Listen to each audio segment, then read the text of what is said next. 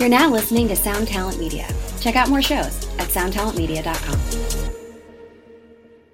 How's it going, everybody? Welcome back to the show. My guest today is Johann Hari, and he's got a new book out called Lost Connections, Uncovering the Real Causes of Depression and Unexpected Solutions. Now, the reason I'm into this is because, as you know, on the Bad Christian podcast, we talk about depression a lot because Joey over there is a depression guy. He's been depressed as long as I've known him, and it's been kind of insane to know him. And you guys know I'm somebody who's not depressed. I'm not depressed at all, and I have a hard time, and I've always had a hard time understanding it. And this book's kind of interesting because it's I don't know, some people think it's even controversial, but it looks at other causes other than just, the biochemistry one. Because depressions are obviously really confusing and expansive and multifaceted topic. And he's done a lot of research here, and he's got a lot of press. I've seen him on, Joe Rogan and Bill Maher and everywhere else. So I was thrilled to get to talk to him. He's in London, and I'm over here in Seattle, and we got to have a nice chat. So it's two accents working against each other. If you can't understand us, then don't even bother. But if you think those kind of accents are charming, I think you'll enjoy this episode. He's brilliant and fun to talk to. So hope you enjoy it very much. Let's do it. Break it down, Dada. Break it down, oh, break it down. Break it down, oh, break it down. Break it down, oh, break it down. Break it down, oh, break it down.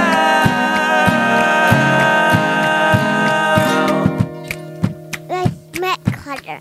Yeah.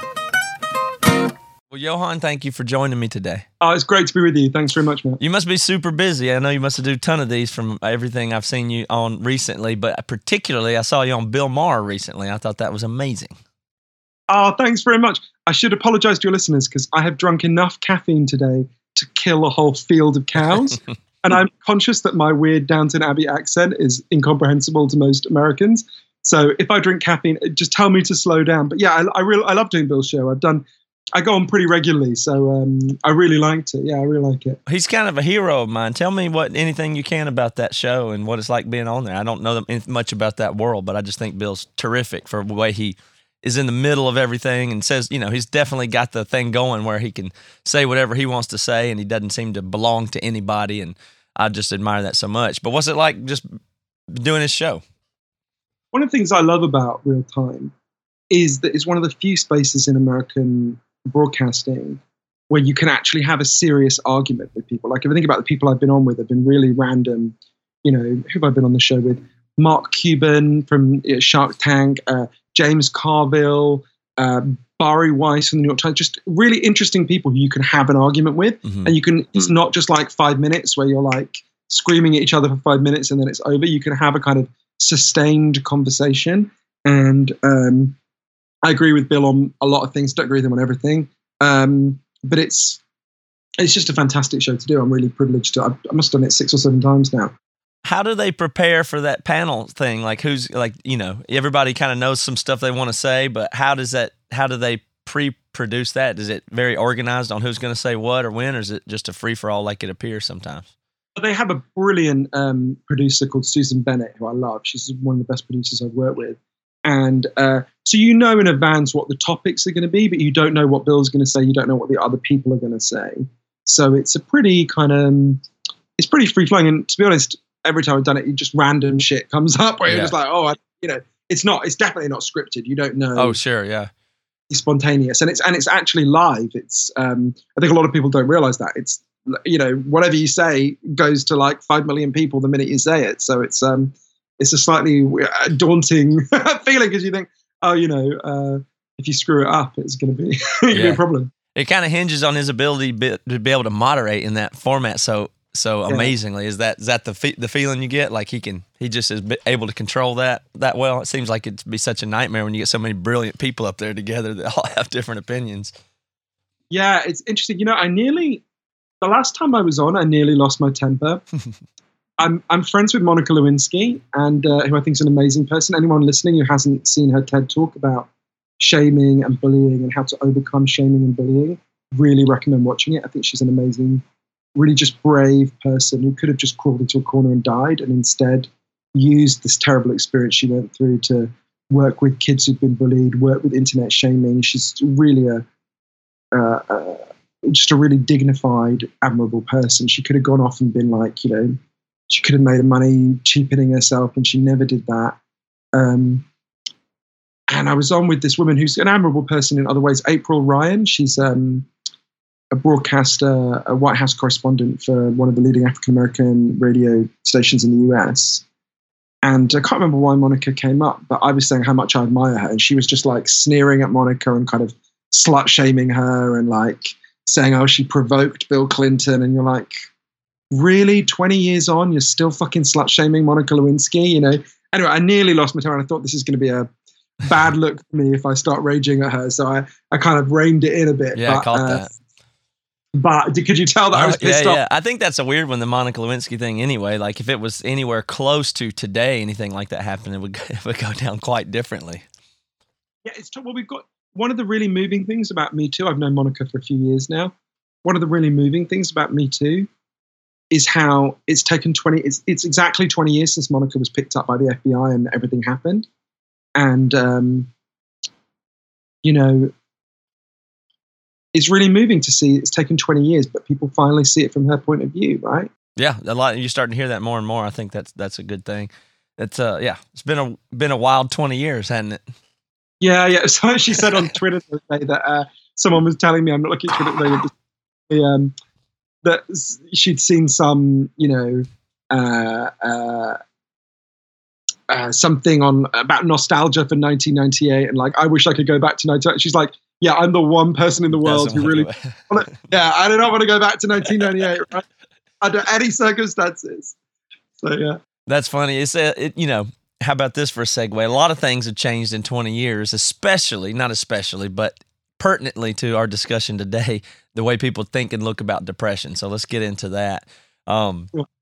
So I'll tell you something that's interesting to me is in my lifetime, I'm a person. Oh, let me start this way. You're somebody who has experienced depression, and that's part of your story and narrative anyway, correct?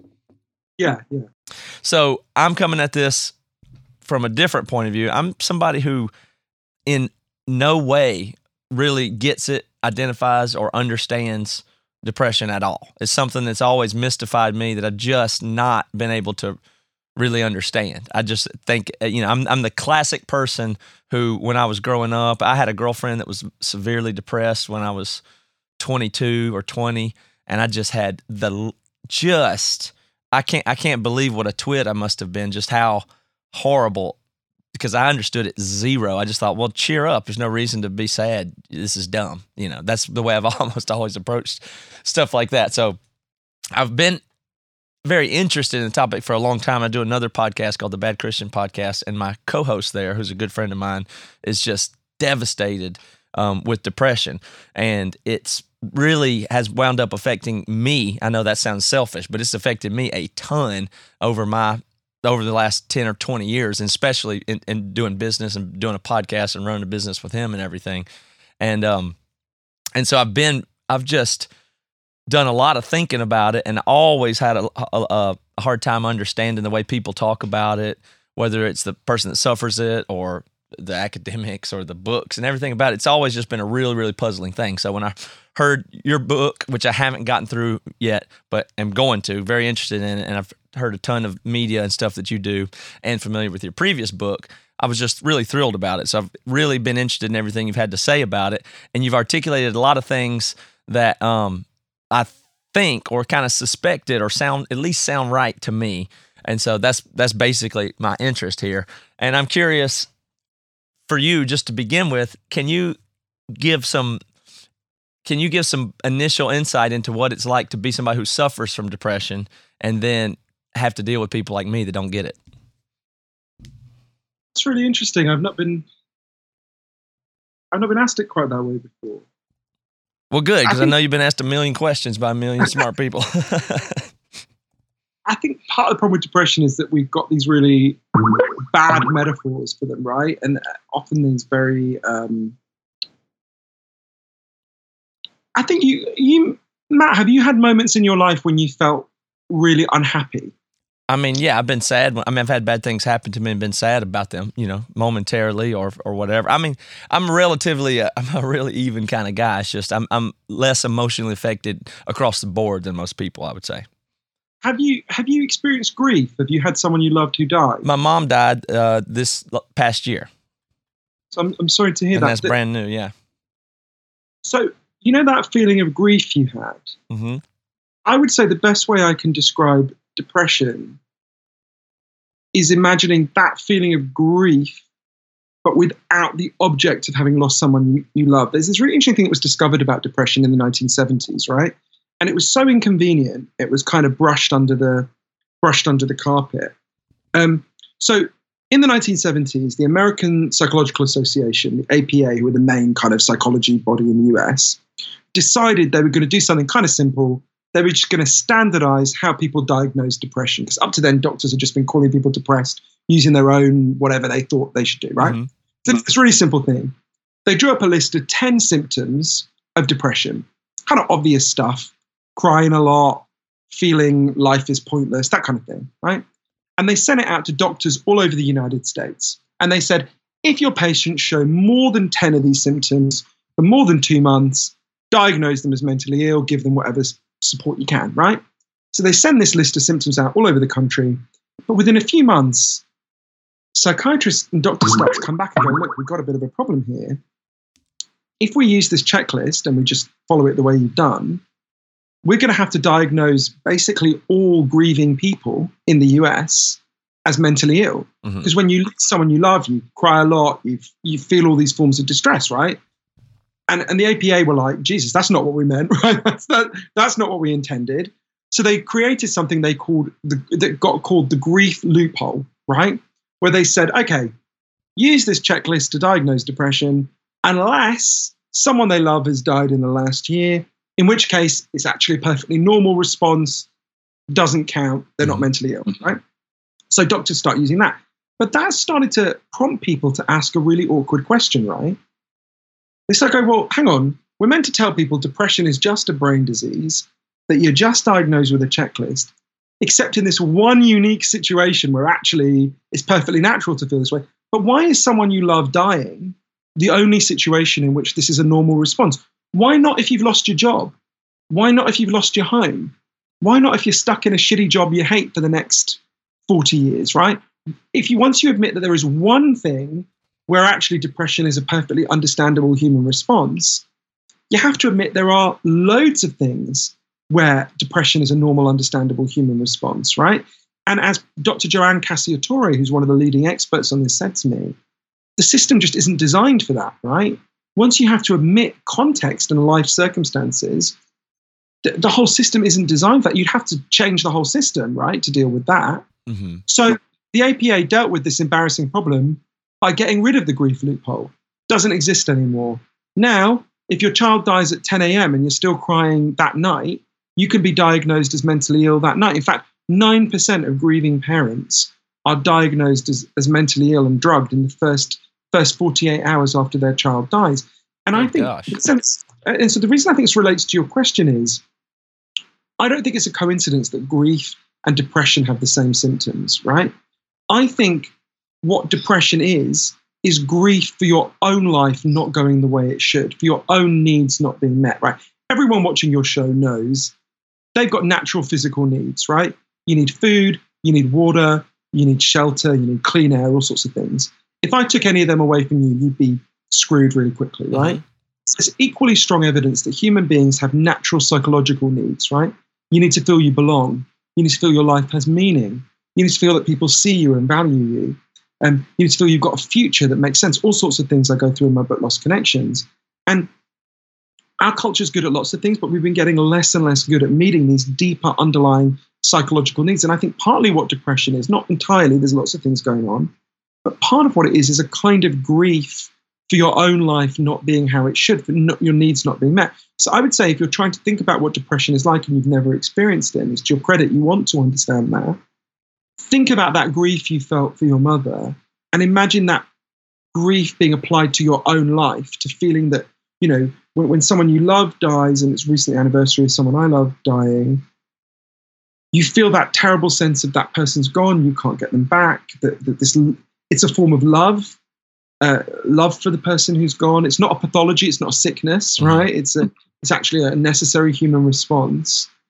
I think imagine that, but imagine feeling that was applied to your own life. Imagine feeling that you couldn't get back your own life, that you couldn't get your own needs met, that you didn't know how to do that. You didn't know how to get out of it. I think that's the closest I can get to trying to explain it. Does that help? Yeah, it does. But it opens up all these other, questions there. Like for one, it'd be bizarre to have that type of feeling and not know, which is so weird about people with depression, Well, see, that brings up two questions. One is they don't know why they're depressed. And then two, and a lot of time the answer to that would be it's not because, a lot of time people that are depressed, I've found they typically think it's not for any reason. It's just a, brain chemistry thing. You know what I mean? And I know that's at the heart of this whole thing, but that's where it gets pretty crazy. I don't think that is unusual. Actually, there's, as human beings, we think we know why we feel the way we do. Mm-hmm. Turns out we don't know why we feel the way we do at all, right? Not just for depressed people, everyone. There's a huge amount of psychological research that shows the explanations we think we have for our behavior are not true, right? So I'll give you a simple example of someone I interviewed, an amazing guy called Professor Tim Wilson, who wrote a book called Strangers to Ourselves about how human beings don't understand ourselves, right? And a really simple example, let me think if I get this experiment right. I might get some of the details of this wrong because I didn't write about it, but I'm pretty sure I'm getting the gist of it right. So you get people to keep a detailed mood diary, not depressed people, just non-depressed people. Get to keep a detailed mood diary for ages, right? So every few hours you have to say how you feel. And you also have to note a load of other things like, did you have an argument with your girlfriend? What's the weather like? Are you hungry? And if people do that long enough, you can actually figure out what affects their moods, right? You can go, all right, well, Matt is someone who feels like shit when he's had a row with his girlfriend, and someone else feels terrible when they're hungry or it's rainy. Some people are affected by the weather, whatever, right? But then at the end of the experiment, you know what actually affects the person's mood. Then you say to them, what do you think affects your mood, Matt? Right? And you say, well, I think I feel good on days when it's sunny or whatever. And then you give your mood diary to a total stranger who's never met you, right? Don't know you, don't know anything about you. And you say to a total stranger after 10 minutes looking at your mood diary, what do you think affects Matt's moods? That total stranger is as likely to guess correctly what affects your moods as you are about yourself. Right? I believe that. Human beings don't know what affects our moods. We infer. You can see this with children, right? I recently took one of my friends, a friend of mine, died a few years ago, and I took his son to see the movie Coco. The Pixar movie. Have you seen it? It's amazing. My daughter loves that. I haven't seen it. I didn't actually realize before I took him to see the film that it's a film about people who've died who are trying to contact people who are alive. And his son's only 6, so I thought, oh shit, I made a mistake here. But I said, do you want to go? And he said, no, I want to stay, I want to watch it. But there were quite a few moments in the film which were really sad about death. And what's interesting is my friend's son kept saying, I'm scared, right? And they weren't scary moments, they were sad moments. And you could see he was misreading his feeling of being sad as a feeling of being scared, right? We all do that. Look at any child, that they misread their emotions, right? But we think that we grow out of that as adults. Actually, in fact, as adults, we don't understand how we feel. Also, actually, I wouldn't say that depressed people are particularly unusual in not knowing why they feel that way.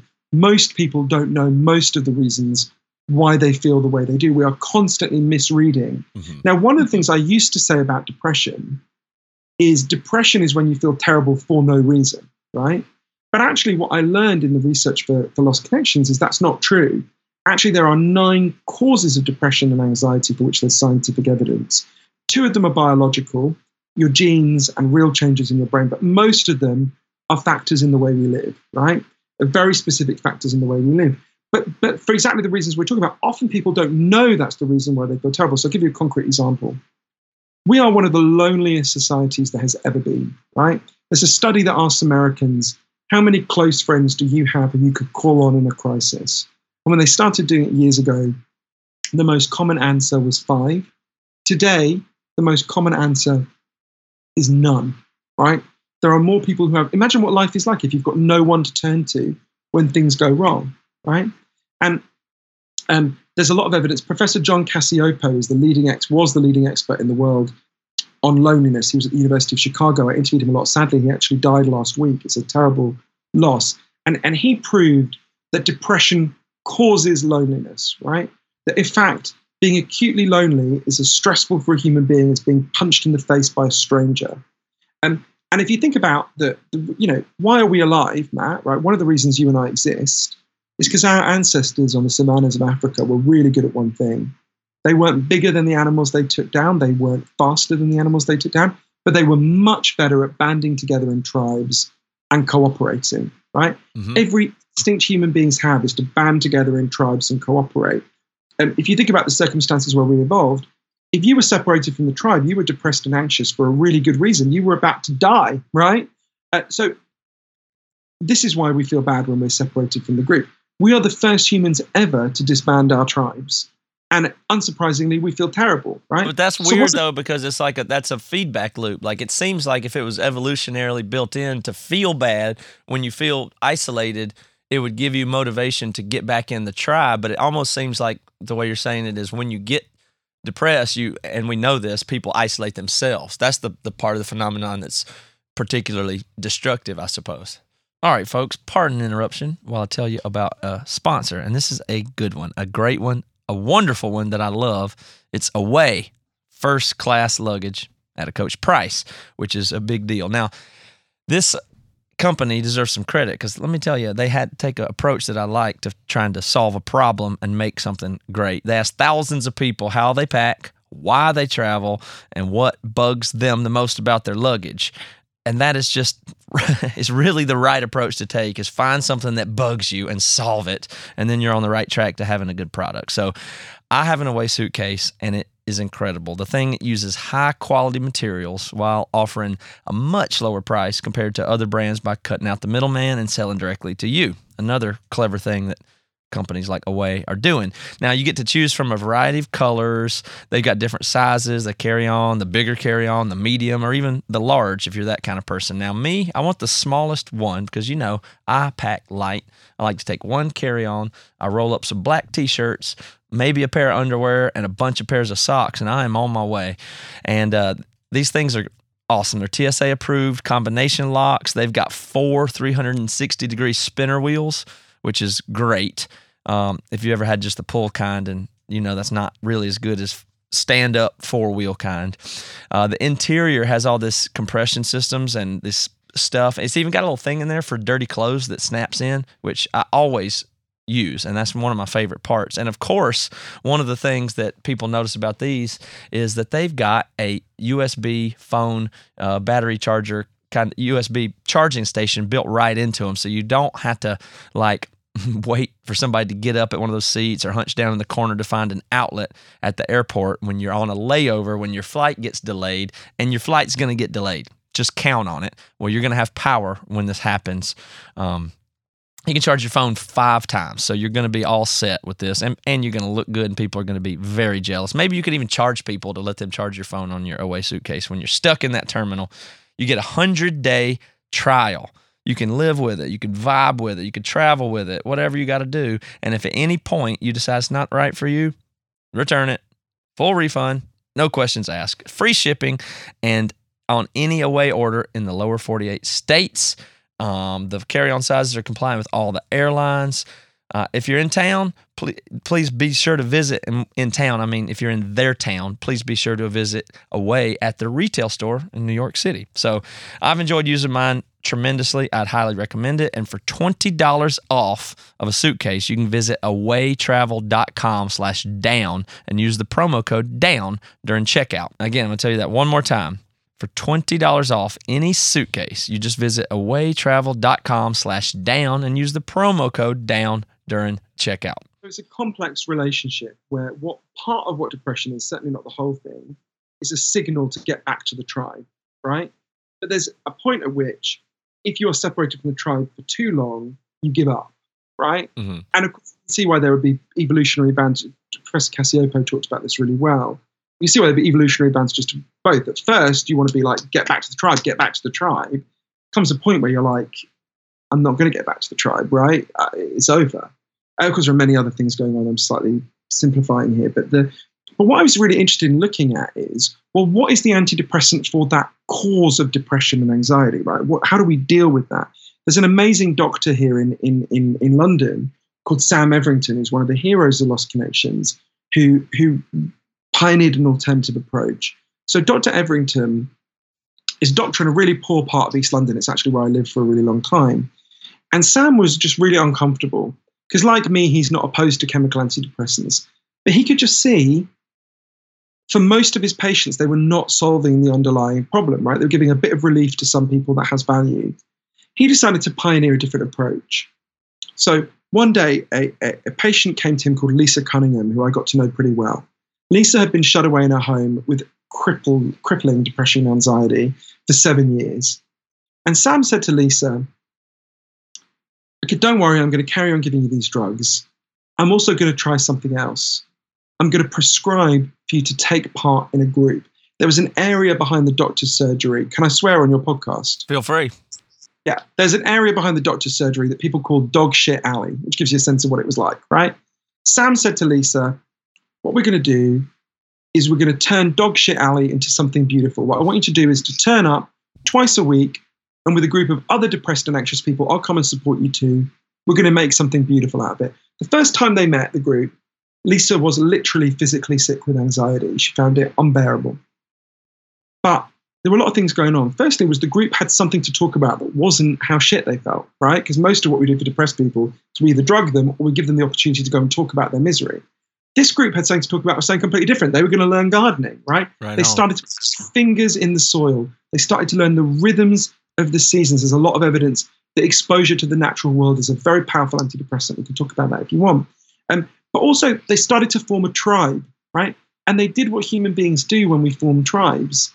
They started to solve each other's problems. There was one guy on the program who was living on the bus, right? A public bus, sleeping on the bus. They were like, of course you're depressed if you're sleeping on the bus. They decided they were going to pressure the local authority to get him a house. They succeeded. It was the first time they'd done something for someone else in years. It made them feel much better. The way Lisa put it to me, as the flowers began to bloom, we began to bloom. There was a study in Norway that found a very similar program was more than twice as effective as chemical antidepressants. I think for kind of obvious reason. Mm-hmm.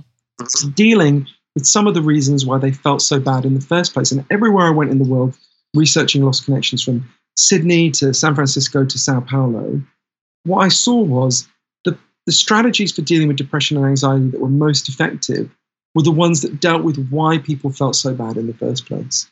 So people, I imagine, though, at this point, if they wanted to oversimplify what you're saying, I know that it would bother some people because it sounds like you're saying, look, quit with the antidepressants, go plant a garden, go make a friend, and you'll be better. That's the cure here.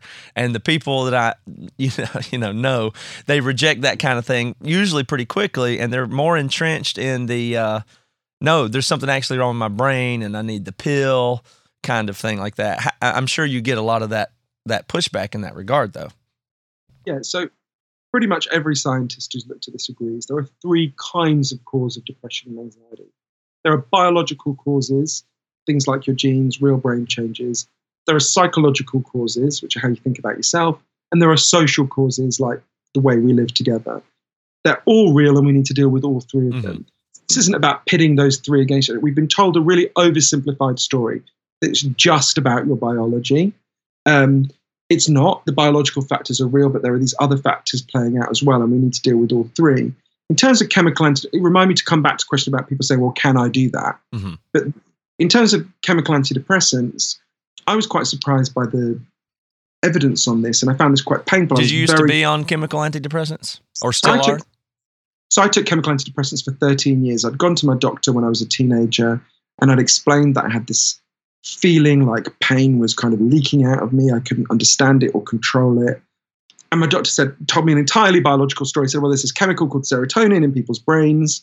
It makes people feel good. Some people naturally lack it. You're clearly one of them. We'll just give you these drugs and you'll feel better. And I felt immediately better when I started taking the drugs. And for 2 months, I felt this huge boost. And then this feeling of pain started to bleed back through. So I went back to the doctor and said, well, I didn't give you a high enough dose. gave me a higher dose. Again, I felt better. Again, the sense of pain started to come back. And this kind of went on until I was taking the maximum possible dose for 13 years, at the end of which I still felt like shit. And I'd also experienced an enormous number of side effects, like enormous weight gain, things like that. So I wanted to really, understand what was going on. I wanted to understand why it was happening to so many other people. I mean, I'm 39 years old. Every year that I've been alive, depression and anxiety have increased, right, in the developed world. I wanted to understand what was going on. So I went on this big journey over 40,000 miles for the book. I interviewed the leading experts in the world on what causes depression and anxiety and what solves them. And in terms of chemical antidepressants, I think the evidence is really interesting. So, and my advice is certainly not just everyone should stop. And, that's definitely, unequivocally, I say in the book, and I say every time I'm asked about this, if for you the benefits are outweighing the side effects, you should carry on taking them. Depression is generally, one of the ways depression is most commonly measured is something called the Hamilton scale, right? I've always felt sorry for whoever Hamilton was that we only remember him by measuring how shit we feel. But anyway, so the Hamilton scale goes from 1, which is where you would be dancing around in ecstasy, or maybe on ecstasy, to 51, where you would be acutely suicidal, right? And to give you a sense of what movement on the Hamilton scale looks like, if you improve your sleep patterns, you generally gain about 6 points on the Hamilton scale. And if your sleep patterns get worse, like when you have a baby, you'll often lose 6 points on the Hamilton scale. On average, according to the leading expert at Harvard Medical School, chemical antidepressants give you a movement of 1.8 points on the Hamilton scale. Right? Much. It's important to say 1.8 points is not nothing, right? If you're acutely suicidal, you can see how that might save your life. Mm-hmm. It's also important to say that's an average. So initially I got a lot more than that. Over time, I got a lot less than that. So, it's not like everyone will get 1.8 points. But yeah, as you say, it's surprisingly small, right? There are some people who dispute those figures and say it's actually 3 points on the Hamilton scale. I was persuaded by the expert at Harvard Medical School, but even 3 points, the upper end is 3 points, right? There are also some people who say it's more effective for people with severe depression than for people with moderate depression, and there's a big debate about that. But what that tells us, I think, is something that's kind of common sense and will fit with what most people listening and watching will know. Chemical antidepressants give some people some relief and therefore have some value, but they're not solving the problem for most of us, right? They're not enough on their own to solve the problem. For most of us, we need a broader approach. This is about expanding the menu. It's not about taking anything off the menu. But one of the places that really helped me, it was one of the moments when this really fell into place for me, helped me think differently about this question. I went to interview a South African psychiatrist called Dr. Derek Summerfield. And Derek, just by coincidence, happened to be in Cambodia when chemical antidepressants were first introduced in that country. And the Cambodian doctors hadn't heard of these drugs, right? They didn't know what they were. So they asked Derek what they were, and he explained. And they said to him, "Oh, we don't need it. We don't need antidepressants. We've already got antidepressants." And he said, "What do you mean?" He thought they were going to talk about some kind of, herbal remedy or something. Instead, they told him a story. There was a farmer in their community who worked in the rice fields. And one day he stood on a landmine and got his leg blown off.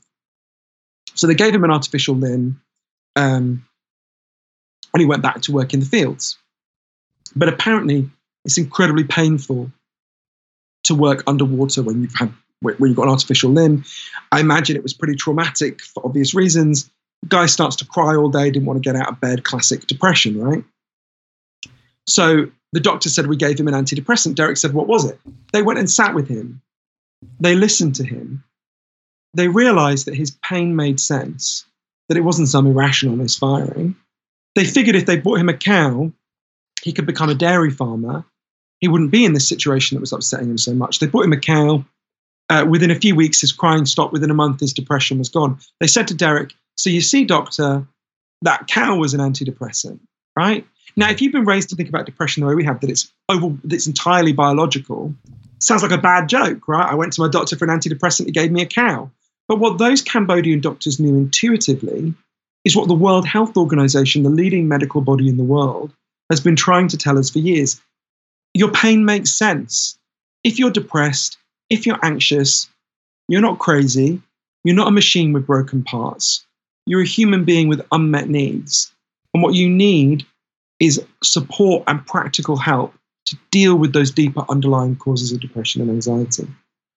So partly what I'm trying to figure out in the book is, what's the cow for the things that are making us feel so bad, right? Yeah, but that makes you have to isolate it down and give it these really, small, narrow causes. Like, oh, that's very acute and easy to see maybe in a situation like that, or maybe even the guy sleeping on the bus. But typically, it's a lot more complicated than that. Like the guy sleeping on the bus, for instance. I'm sure it wasn't just he got evicted and went straight to the bus. I'm sure he had loads of problems that led to sleeping on the bus or whatever it is. And like you said before, people don't know what their problems are. I mean, so I don't know, I'm not sure where, exactly what we do about that, because most people's problems are so complex. I think in Lost Connections, it seems to be the thing that you're describing is that our society and the way that we live as a whole needs to be looked at and addressed, versus we're just going to go figure out what kind of cow everybody needs, right? So I think that the cow is I think you're totally right. And for most people, problems are more complex than they were for this specific farmer. I think what I took from that is, firstly, and this goes back to the individualism, you'll notice what the doctors didn't say to that farmer is, hey, buddy, you got to sort yourself out, right? You got to pull yourself together, right? It's on you, right, to fix this. What they saw is that he needed practical help to change his life. I think you're right that there are these complex factors that are playing out, and lots of them are quite challenging for me because I could see them playing out in my life. I'll give you a specific example, right? About one of the factors causing depression and anxiety. There are 9 that I talked about, but one of them, there were quite a few that I found challenging. This is one of the ones I found most challenging. So everyone listening to this show knows junk food has taken over our diets and made us physically sick, right? I say this as someone who basically ate a KFC for 10 years, right? I had this low point in my life once. Just before Christmas in 2009, I went to my local KFC and I said my order, which is so disgusting I won't even repeat it. And the guy behind the counter said, "Oh, Johan, I'm really glad you're here. Wait a minute." I was like, all right. And he went off and he came back with a massive Christmas card that the entire staff of this KFC had written to me. And in the middle, it said, "To our best customer." And my heart sank. And then I actually thought, this isn't even the fried chicken shop I come to the most, right? Like, this is a really bad sign. But so we all know that fried chicken, junk food appeals to the part of us that evolved to need food, but it doesn't give you nutrients you need and actually makes you sick, right? What surprised me is a very similar thing has happened with our values. So for thousands of years, philosophers have said, if you think life is about how you look to other people and about money and status, you're going to feel like shit, right? It's not an exact quote from Confucius, but that's basically what he said, right? But weirdly, no one had actually scientifically investigated this until this amazing professor I got to know called Tim Kasser, who's in Illinois. And he started researching this about 25 years ago. So Professor Kasser showed that there are basically 2 kinds of motives that human beings have, right? And we've all got both, right? So, I'm totally unmusical, but let's imagine you play the piano in the morning, right? If you play the piano in the morning because you love playing the piano and it gives you joy, that's called an intrinsic motive to play the piano, right? You're not doing it to get anything out of it. You're just doing it because you love it. It gives you joy, right?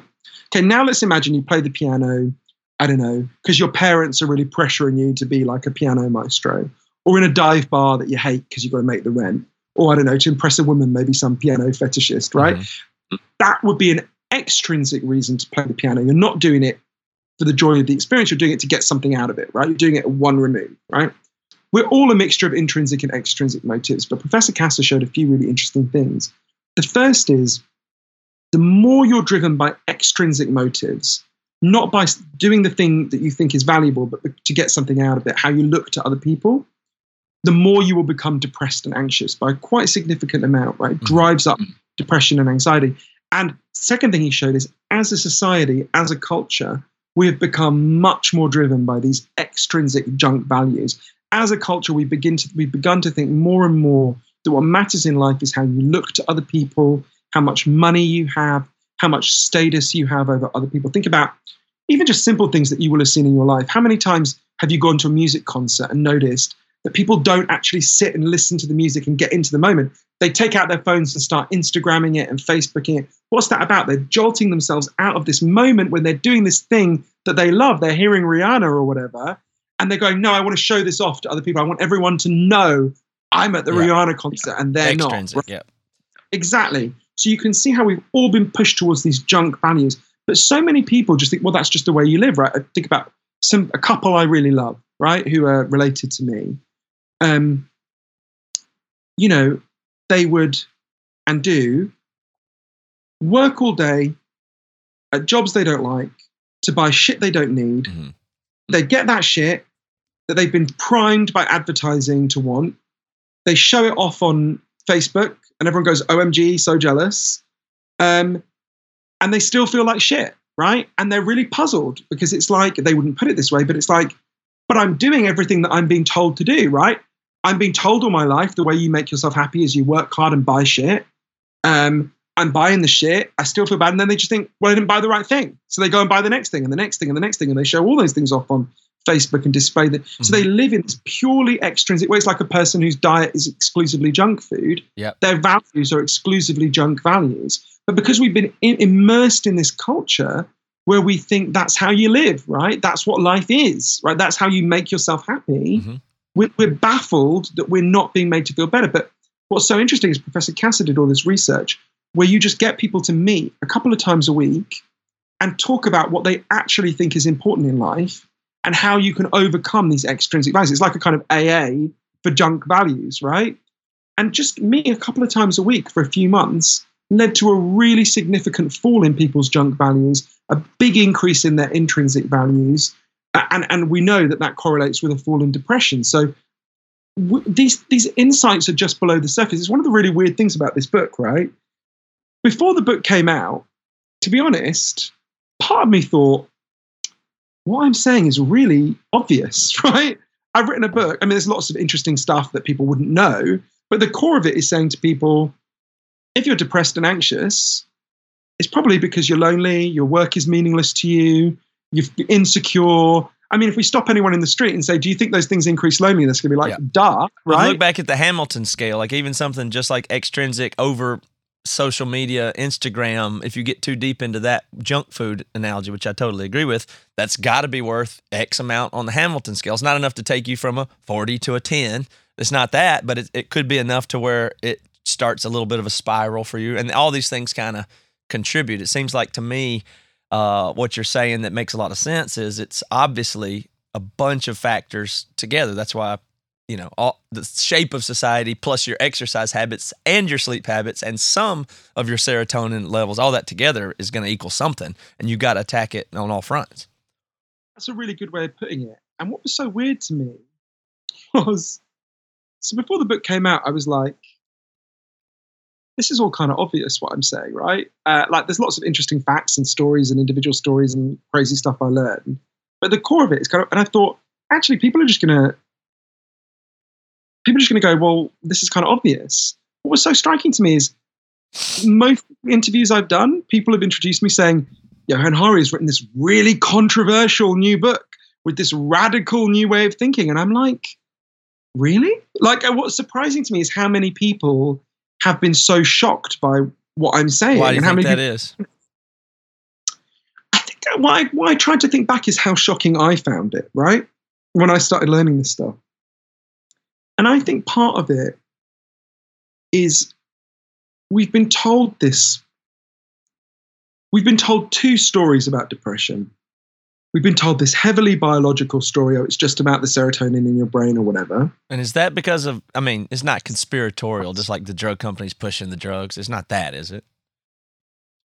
Well, it's not a conspiracy that McDonald's wants you to eat Big Macs, right? I mean, that's not a conspiracy. That's just McDonald's is a for-profit company that sells Big Macs.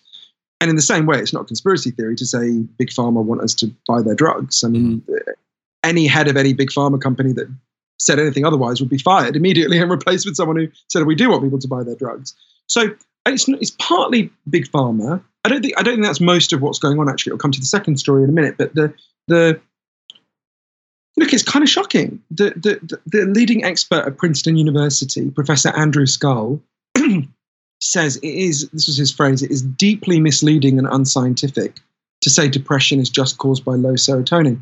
One of the leading experts in Britain, Dr. David Healy, said to me, you can't even say that the idea that depression is just caused by low serotonin has been discredited, because it was never credited. There was never a time when half of the scientists in the field believed that. The reason we were sold this story that it's just about a chemical imbalance is because that was the story that worked best for the drug company PRs, right? Because that implies the drugs just restore a natural balance to your brain. They don't. As Professor Joanna Moncrief said to me here in London, they don't restore a natural state. They create an unnatural state. Now, some people benefit from that unnatural state, to be sure, but it's not just restoring a natural balance. It's not that you just take they're not serotonin pills. That's not what you're taking. Yeah. We were sold a very simplistic story about it. So I think part of what's going on, why we were told this, look, think about Lisa Cunningham, that woman who is prescribed to take part in the gardening program, right? There's a $10 billion industry in telling Lisa that she's depressed because she's got a chemical imbalance in her brain and she needs to drug herself. There is a $0 billion industry in saying you're depressed because you're really lonely and disconnected from the natural world and actually you'll benefit from a gardening program, right? Yeah, plus who wants to hear their doctor tell them, I think, they don't want to hear stuff that's not medical in nature. If you go to the doctor or, psychiatrist, you are seeking a medical thing. Like that, by the time you go into that office, you've already got it in your head that there's something simple or medical or wrong with me. And so, that's easy to confirm once you're down that road. Yeah, and for many years I wrote a lot arguing that depression is a chemical imbalance, that's just what's going on here, that this is just biological. And the thing about it is, how would I put it? If you've got a story about your pain, even if that story isn't working very well for you, it helps you to think about it, right? It's like if you think about your pain as like a wild animal, once you've got a story, it's like putting a leash on that wild animal, right? At least you know where it is, right? And when your story is threatened, or you suddenly realize, oh, actually, this isn't true. Certainly for me, this was really challenging, right? This was really threatening to me, and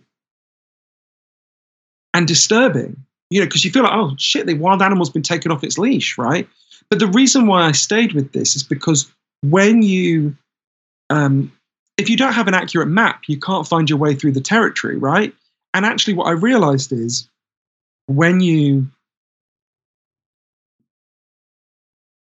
begin to understand this problem differently, it opens up a different set of solutions. So I'll tell you about the other cause of depression. Unfortunately, I have to go in 5 minutes, but no problem.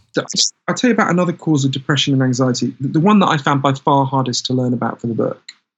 And made me realize why I had stayed with this chemical imbalance story for so long. Even though I'm not an idiot, I knew that if it was just a thing in our brains, why would it be rising so much, right? I mean, that doesn't make sense. So I learned it from this guy called Dr. Vincent Felitti, and I want to tell you his story. And for a couple of minutes, it's going to sound like I'm talking about a whole other subject. You can think, why is he telling me this? But stick with me because it led to an incredible breakthrough in depression, right? So in the mid-1980s, this guy, Dr. Vincent Felitti in San Diego, I got to know well later, obviously, was given a job. So there was a massive and rising problem with obesity in California at the time, as there still is. And Kaiser Permanente, who were one of the main medical providers in not-for-profit medical providers in California, were just really freaked out because they're like, look, we've got this huge problem with obesity. What are we going to do, right? Nothing they were trying, like giving people nutritional advice, was working. So they gave Vincent a quite big budget and said, look, just figure out what the hell we can do, right? Do blue skies research. So Vincent goes off and he starts working with 350 extremely obese people who weighed more than 400 pounds. And one day he had this seemingly stupid, simple idea.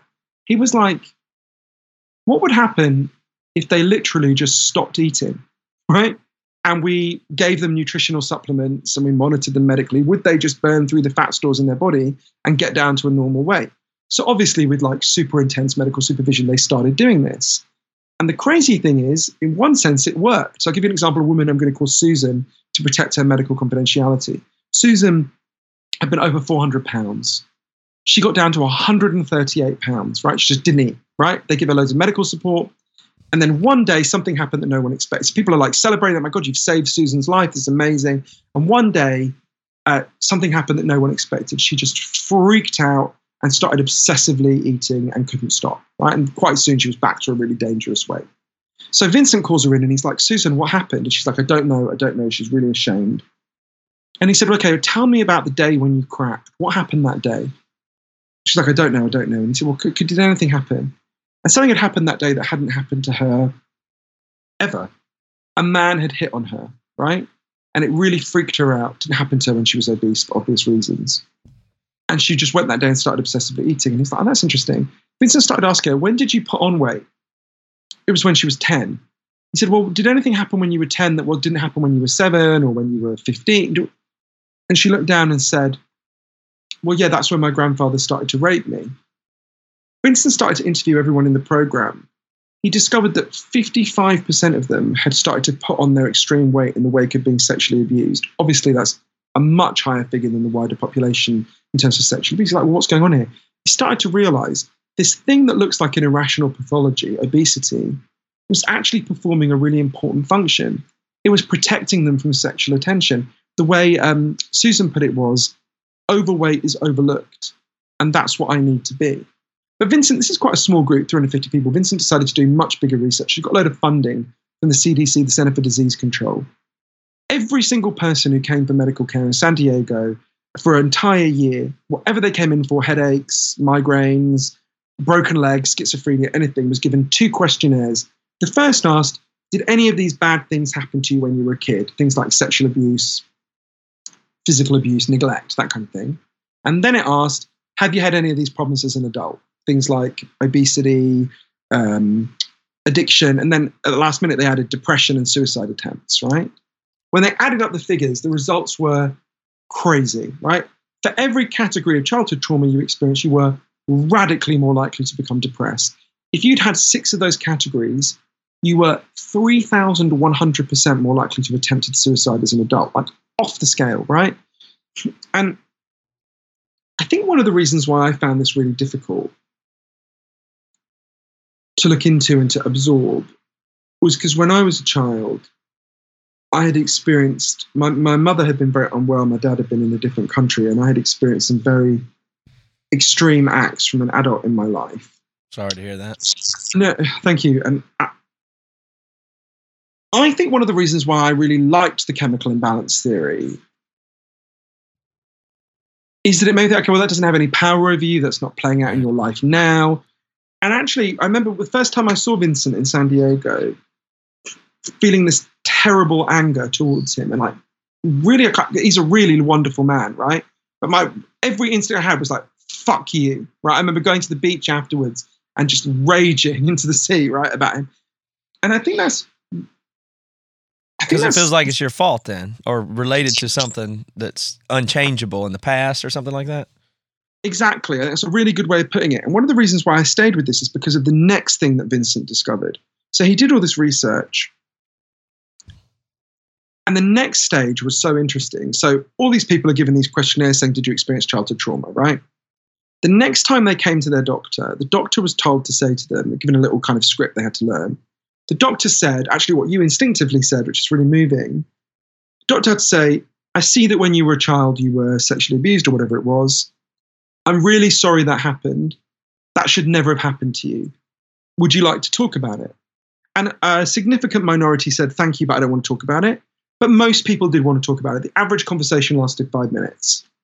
At the end of which, I forget the figure, but about half of them were told, I can refer you on to therapy if you like, right? They want to see the results. What's fascinating is just that 5-minute conversation where an authority figure said, I'm really sorry that shouldn't have happened. That alone led to a really significant fall in depression and anxiety. People who were referred on to a therapist had an even bigger fall. And I think that goes to exactly what you intuitively knew, Matt. It's about shame, right? Mm. What that does is it gives people a chance to release shame. And we know that shame poisons people. There's a guy in Florida called Professor James Pennebaker who's done amazing research on this. We know, for example, during the AIDS crisis, openly gay men died on average 2 years later than closeted gay men, even when they got healthcare at the same time. If you live your life in shame, it will poison you, it will destroy you. Giving people ways to release their shame helps them. And actually, it was incredibly moving. An old woman who was in her 80s who'd been sexually abused wrote to one of the doctors and said, thank you for asking. I thought I was going to die and no one would ever know. Mm-hmm. And you can see how what a psychological relief that would be for that woman, right? And to be told this thing that happened so long before that would have had such a profound effect in her life was not her fault and shouldn't have happened. So to me, this is part of again, the reason why I mention that in relation to so many of the other things I write about in my book, Lost Connections, is when you understand the causes differently, that opens up a very different set of solutions. So think about that woman in her 80s. Her doctor could easily have said, well, you're depressed, there's just a chemical imbalance in your brain, it's just serotonin. Then she wouldn't have got to that deeper cause. She wouldn't have got that release of shame, right? It's not that it's untrue to say there's things going on in your brain when you become depressed. It's just something that precipitates it, often, or multiple things. And that's what's so hard is the brain chemistry thing is ultimately true, and there's tons of ways that can precipitate that. So that's the problem, because it's not to say it's not true that there's something wrong with your brain when you're depressed. There is, but how did it get that way? Of course, but it's like saying, the brain causes do make things worse, but stretch marks don't cause obesity, right? Right. Obesity causes stretch marks. In the same way, you can look at the changes in the brain and go, oh, well, this person's brain is different, therefore that change caused it. But actually, often, not always, the direction of causation is the other way, right? It's actually that your brain changes as you become depressed. Now, some of those changes make it harder to get out of the depression, but they were not the initial cause. The initial cause is in the wider world. This is why this guy I was talking about, the expert on loneliness, Professor John Cacioppo, talked about social neuroscience. You've got to understand the way the brain changes by understanding the way you live that then causes those brain changes. I'm afraid I have to go in a second, Matt. I got it. I get told off by my publisher if I don't say at the end of every interview. I always feel like a terrible advertising person. I was going to give you the plugs you need if that's what's coming. So, and find out any more information about the book, they can find out what a big range of people have said about the book, from Hillary Clinton to Elton John to Tucker Carlson to Russell Brand to Ariana Huffington. Can go to www.thelostconnections.com. If they go to the site, they can take a quiz to see how much they know about the real causes of depression and anxiety. They can watch videos about interesting things. They can listen to audio, lots of the people we've talked about. What else can they do? They can find out where to follow me on Facebook, Twitter, Instagram. I had this funny experience recently. I was doing an interview. At the end, they were like, what's your Facebook? What's your Instagram? And then they said, what's your Snapchat? And I was like, I'm a 39-year-old man, right? Only 39-year-old men on Snapchat. You should be very suspicious, all right? So anyway, I've really enjoyed talking to you, Matt. This has been great. Thank you for your time, Johan. I enjoyed it very much. Cheers. Really enjoyed it. Thank you so much. Talk to you again soon. Great. Cheers, Matt. Bye. Hello, and welcome to Novel Conversations, a podcast about the world's greatest stories. I'm your host, Frank Lavallo, and for each episode of Novel Conversations, I talk to two readers about one book. And together, we summarize the story for you. We introduce you to the characters, we tell you what happens to them, and we read from the book along the way. So if you love hearing a good story, you're in the right place. Our 9th season is coming this fall. Tune in to hear from some of the all-time great authors, Charles Dickens, Jules Verne, F. Scott Fitzgerald, and more. Subscribe to Novel Conversations wherever you listen to podcasts.